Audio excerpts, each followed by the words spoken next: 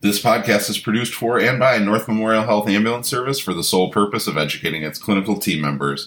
This does not constitute online medical control or medical advice. To access the North Memorial Health Ambulance Service guidelines, go to acidremap.com/sites/North Memorial.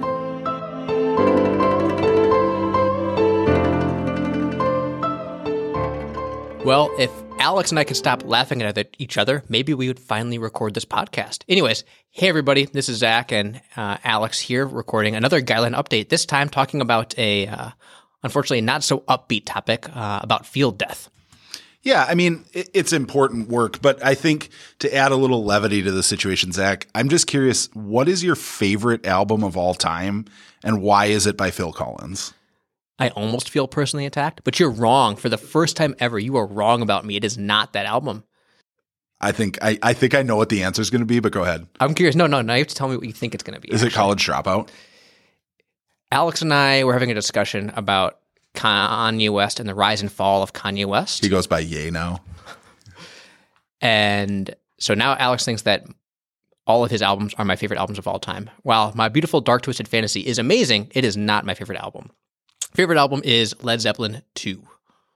That's good. You caught me off guard. Good. I was like, maybe it's the Marshall Mathers LP. I don't know. Wow, you pigeonholed me, Alex. I did pigeonhole you. Yeah, and I'm not offended by it at all. All right. So no. We're not moving on yet. What is yours, Alex? The answer to that is The Nashville Sound by Jason Isbell and the 400 Unit, which is a folk album, and nobody is going to go listen to it. That sounds like something you would say. Oh, yeah. No, for sure. Out of the two of us, one of us has a weird wispy beard and the other one of us is Zach. You haven't seen my beard. Admittedly, it wasn't that weird or wispy. Was it when you had an afro? No, it was after that. I lost the hair on top and grew it on my face. No, COVID lost my beard, unfortunately. So 20 or so people here have asked now if we could just have a picture of you with very tall hair as just available to us. And just available as the first item on every podcast. Having not met your wife previously, I'm just going to ask her, do you have any pictures of Zach as a teenager? This is why I don't friend request anybody on. Let's talk about the field death guideline, which was previously called withholding of resuscitation, which was not a good name. This is the guideline that you would use to say, we're not going to start resuscitation on somebody. This is not the guideline you would use to say, I've made it 30 minutes through my cardiac arrest and now I'm deciding whether or not I should call it. We will be moving that into the cardiac arrest guidelines so that you don't have to flip through a bunch of pages. These are the patients that have a 0 or next to 0% chance of survivability. I want to start with a general disclaimer that if you show up on a call and you're not entirely sure what has happened, we want you to begin resuscitation and gather more information. Man, it seems super silly to be like, don't everybody just stand around and try and figure out what happened. But we have to put disclaimers like that in sometimes, and it's for good reason. Anyways, to add to what Alex is saying, if you are at all questioning what's happening or if this is a person you should start resuscitation on, you should start resuscitation and get more information. So this guideline is broken up into really a total of 3 boxes. The first one is no need to place a monitor, no need to begin resuscitation. These are patients that you really don't even need to call for a time of death unless there's a specific reason that somebody's asking for one. I'm reminded early in my career when I worked in St. Croix County in Wisconsin, they had a policy that we had to call for a time of death no matter what. These are the patients where under North Memorial's guidelines, you don't need to call for a time of death. You don't need to call med control. These are people that have a 0% chance of resuscitation or have wishes that they would not want to be resuscitated. And I want to further talk about this and state that very clearly that every patient we're talking about in the rest of this guideline update and throughout this guideline are people who are in cardiac arrest. They do not have a pulse. They are currently dead. This guideline is very specifically for patients that were in cardiac arrest prior to the arrival of North Memorial EMS. Correct. So the first category, as this protocol goes, the ones that are more obvious. These are the patients that you can check a pulse if they are dead and they do not have a pulse. These are patients that we do not start resuscitation on. Some of the ones that many of you have heard before are rigor mortis, and this is not just the jaw clenching.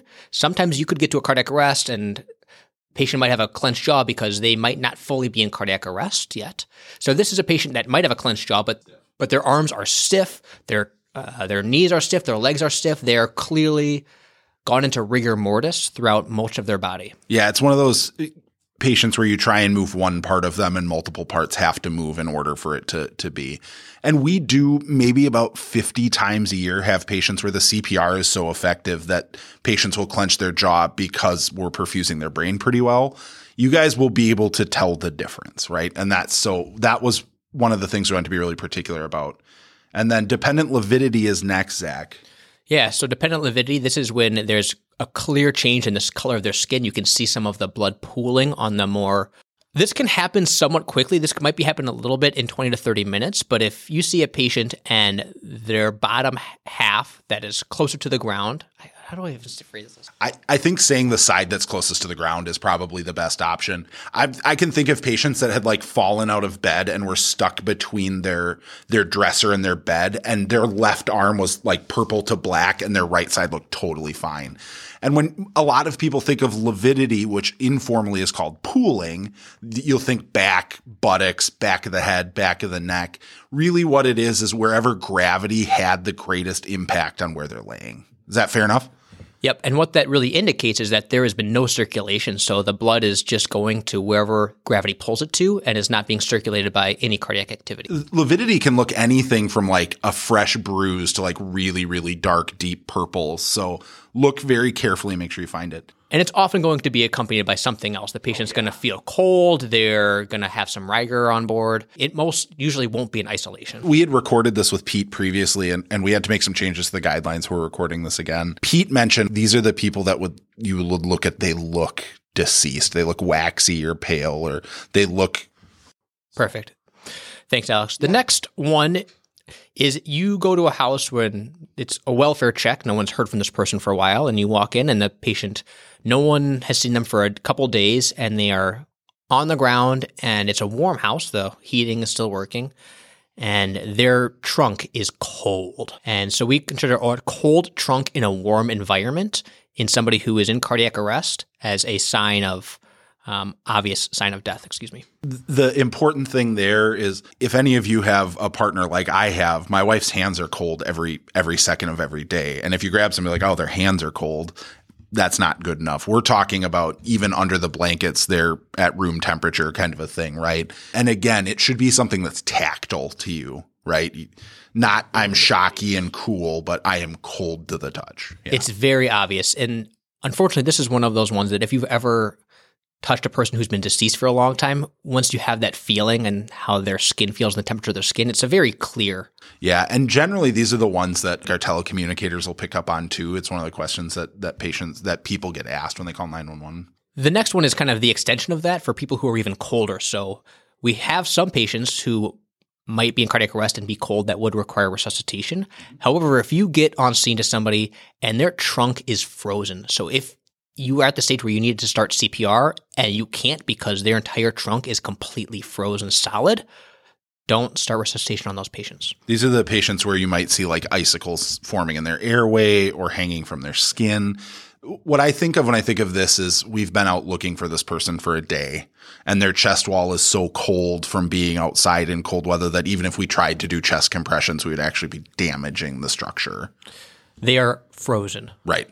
It's interesting. We were both like, this one won't take very long. And now we're describing what does frozen mean? The other one that has an obvious sign of death here would be somebody who has obvious state of decomposition. Yeah, animal predation as well, right? That would count. Otherwise, if they have a valid pulse or a DNR, I'm talking signed paperwork that's handed to you. Say, hey, they just went into cardiac arrest. Here's their paperwork. They don't want to be resuscitated. And from a regulatory perspective, because everybody loves it when I talk about regulations, in Minnesota,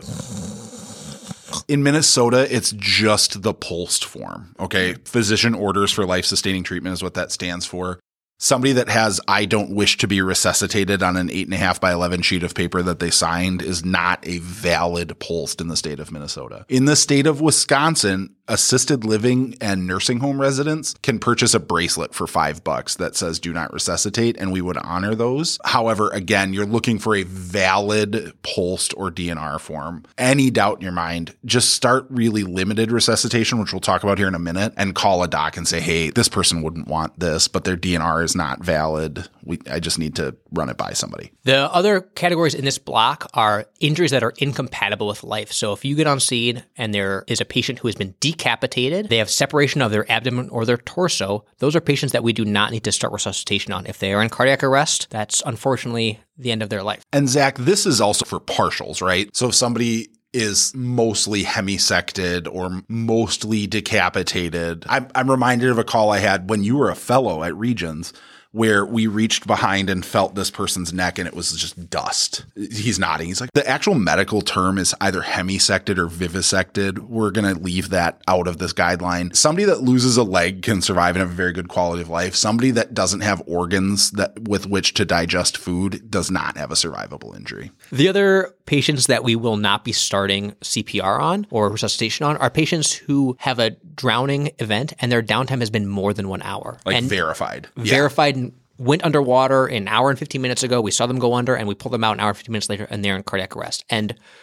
be aware here that we are not talking about warm water or cold water here. We're not specifying. So anybody who's been underwater for over an hour and they're in cardiac arrest, we do not start resuscitation on. The chance of survivability after 60 minutes is essentially zero. In cold water drownings, the risk is, even if they are successfully resuscitated, they're at a very, very high risk for fulminant pulmonary edema on resuscitation.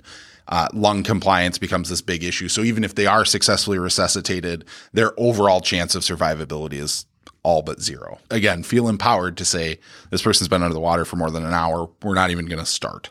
And the last person from this first box are patients, if you are in a mass casualty incident, an MCI, and they're tagged black, those are patients that if they're in cardiac arrest, unfortunately, that means they've passed away. An MCI is different for everybody, right? What would happen if you were at Penn and Lowry, which is 4 blocks from the hospital, versus if you're in Wolf Lake Township west of Park Rapids? An MCI is very different. You guys have to have that kind of clinical judgment to say a resource is not going to be available for this person, and we're going to have to triage. We're going to have to sort them to expectant or deceased. And it's hard. I've done it a few times. I've had one case where we had 3 fatalities out of 12 patients on an accident that happened right in front of us in the ambulance. It's hard to say there's no saving this person. That is going to give the next person the better chance of survival. Exactly. Thank you, Alec. That's a tough situation to be in, and not starting resuscitation on somebody you might have beforehand in a different situation is really difficult. But as Alex states, you're going to be doing the most help for the greater good in that situation. So onto the next box. It's a small box here. It's just one thing, yeah. One thing. So this one reads, if medical or trauma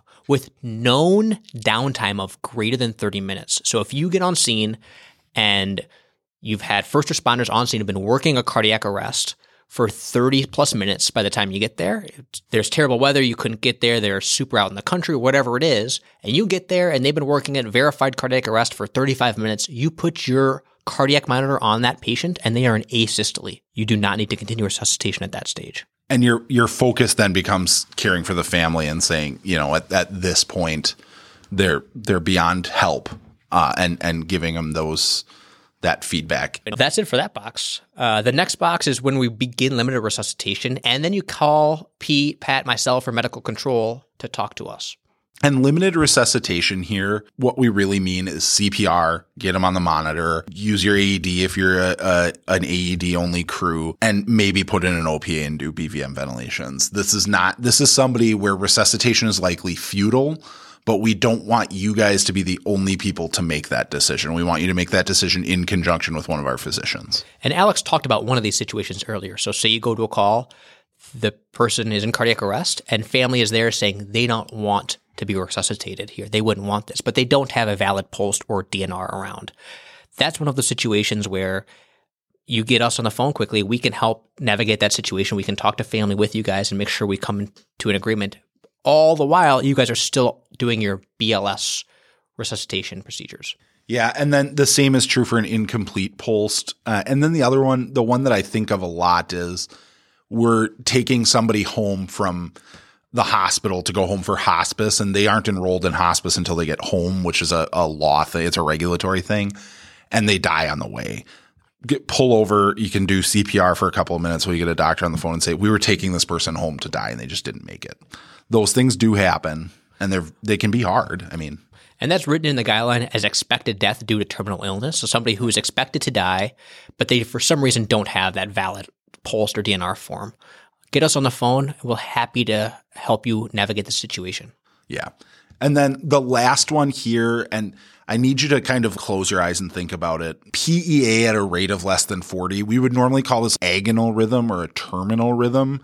But what I want you to think of is if you looked at it and thought, if this person had a pulse, I would be very concerned at this cardiac rhythm. The same is true if they're in PEA, not a perfusable rhythm, even if they did have a pulse, right? So these are the patients that have next to no chance of survivability. Their heart is just getting rid of the last bits of electrical activity that it has left. But it's a little harder to say this is PEA, we're not going to start compared to like asystole, right, Zach? This is very similar to the box above with the asystole, but it's just not quite asystole yet. This is, like Alex was saying, a rhythm that we think is probably incompatible with life or any type of perfusion. But because it's not quite as clear as true asystole, just get us on the phone, tell us what you're seeing, we'll talk through the situation. And that might mean that we are going to withhold any further resuscitation. And this is one of those things too, and it's calling for medical control is kind of an art more than it is a science. Calling and saying, hey, I'm calling for a time of death on somebody who's in PEA at a rate of 40 is different than saying I'm calling for somebody that has had a prolonged downtime. We can't verify exactly how long.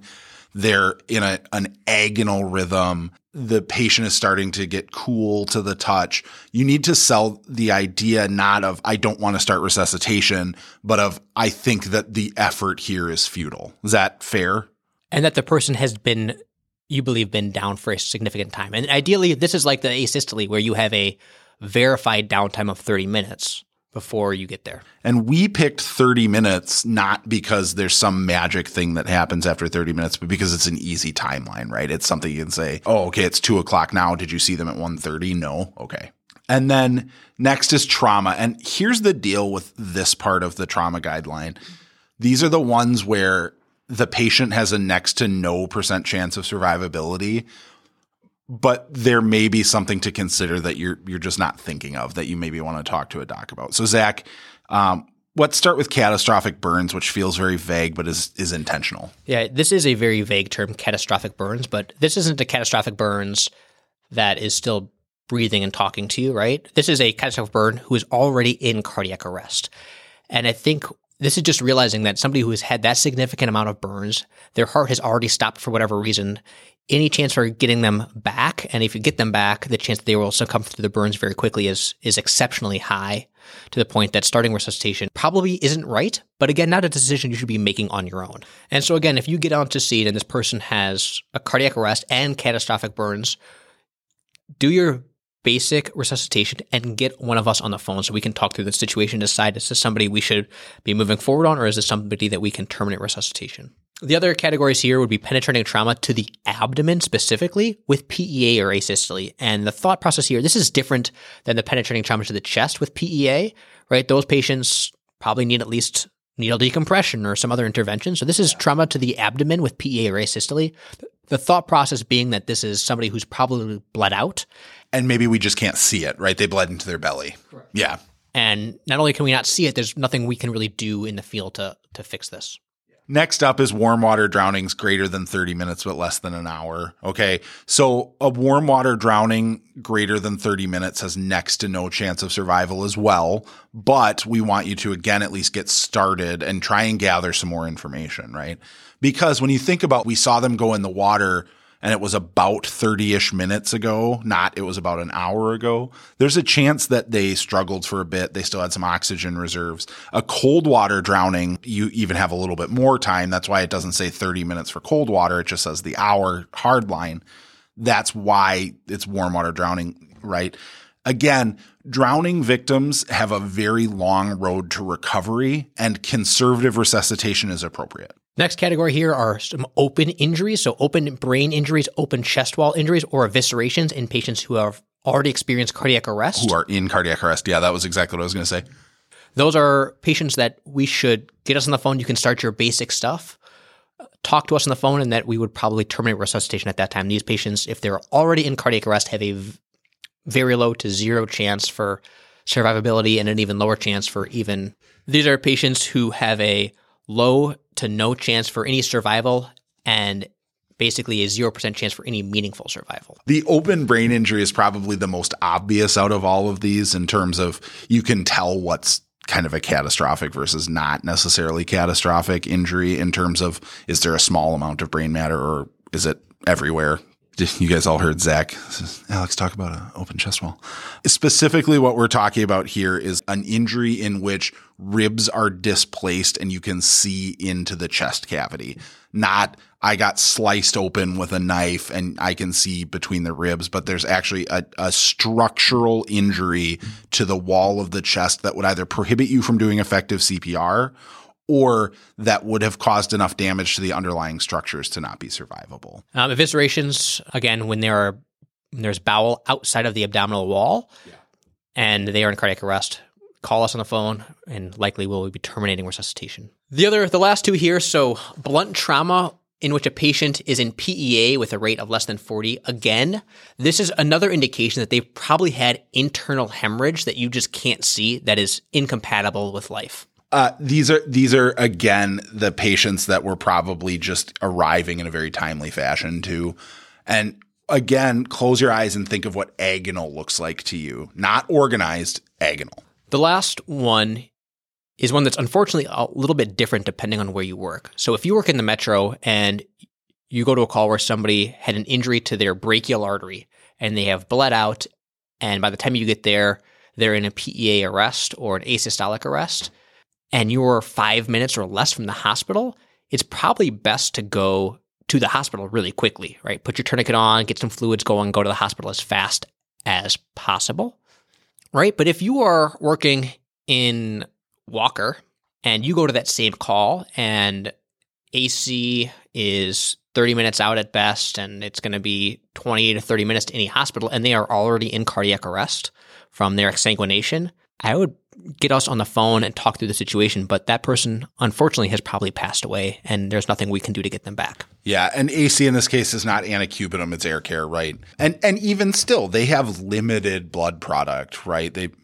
They might have 1 unit of whole blood or 2 packed red blood cells, and that for some people is absolutely positively not going to be enough.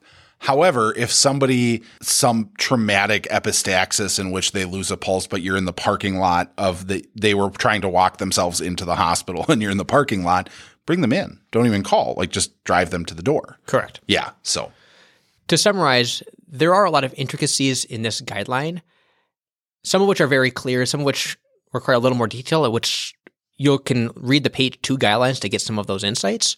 But in general, we want you to feel comfortable in these obviously very deceased patients that you can not begin resuscitation. And then if there's any question at all for anything else, get us on the phone. We're happy to talk through those situations. So on to page 2, which Zach just mentioned, you'll notice it's pretty brief. There's no report to give to the hospital. There's no transport code 3 because this is really a guideline in which the onus of us as providers is on supporting the people around us and not necessarily the decedent.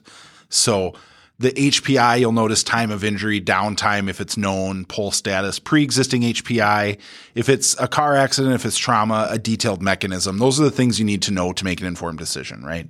And then one piece that Pete brought up when we initially recorded this that's really great insight into the situation is so much of this, and we talked about this on the page 2, on these patients who are very clearly deceased already, is kind of managing, supporting the family and the other responders on scene. And sometimes that might not mean just going up, feeling a pulse and saying we're done here, right? That might be going up, doing a patient assessment with feeling for a pulse, use a stethoscope, listen to breath sounds or heart sounds, right? And talking to family and the supporters about what you're seeing and what's making you think that this person has passed away. Just about everybody will have a story of a time where they showed up and a bystander was doing CPR on somebody that was very obviously deceased. And sometimes you'll get a little swept up in that moment of this person just put a lot of effort in or whatever the case is. This is your opportunity to be the medical professional on the scene, right? Thank you, Alex. Yeah. And that's what we got for this guideline update. The treatment plans on this one just explains to you that if somebody says, hey, you got to call for a time of death, go ahead and do so, but you don't need to start resuscitation. You just call, and that's where you very specifically say, like, you call North and say, hey, per our protocols, this person does not have a survivable injury. I'm just calling because we need to have a time of death on file. And the docs generally will not question that because they aren't actually being involved in terms of a clinical decision-making process. They're just saying it's 1401 or whatever. So, and that's going to do it for this episode of Northcast. Thanks for listening, and we'll talk to you real soon.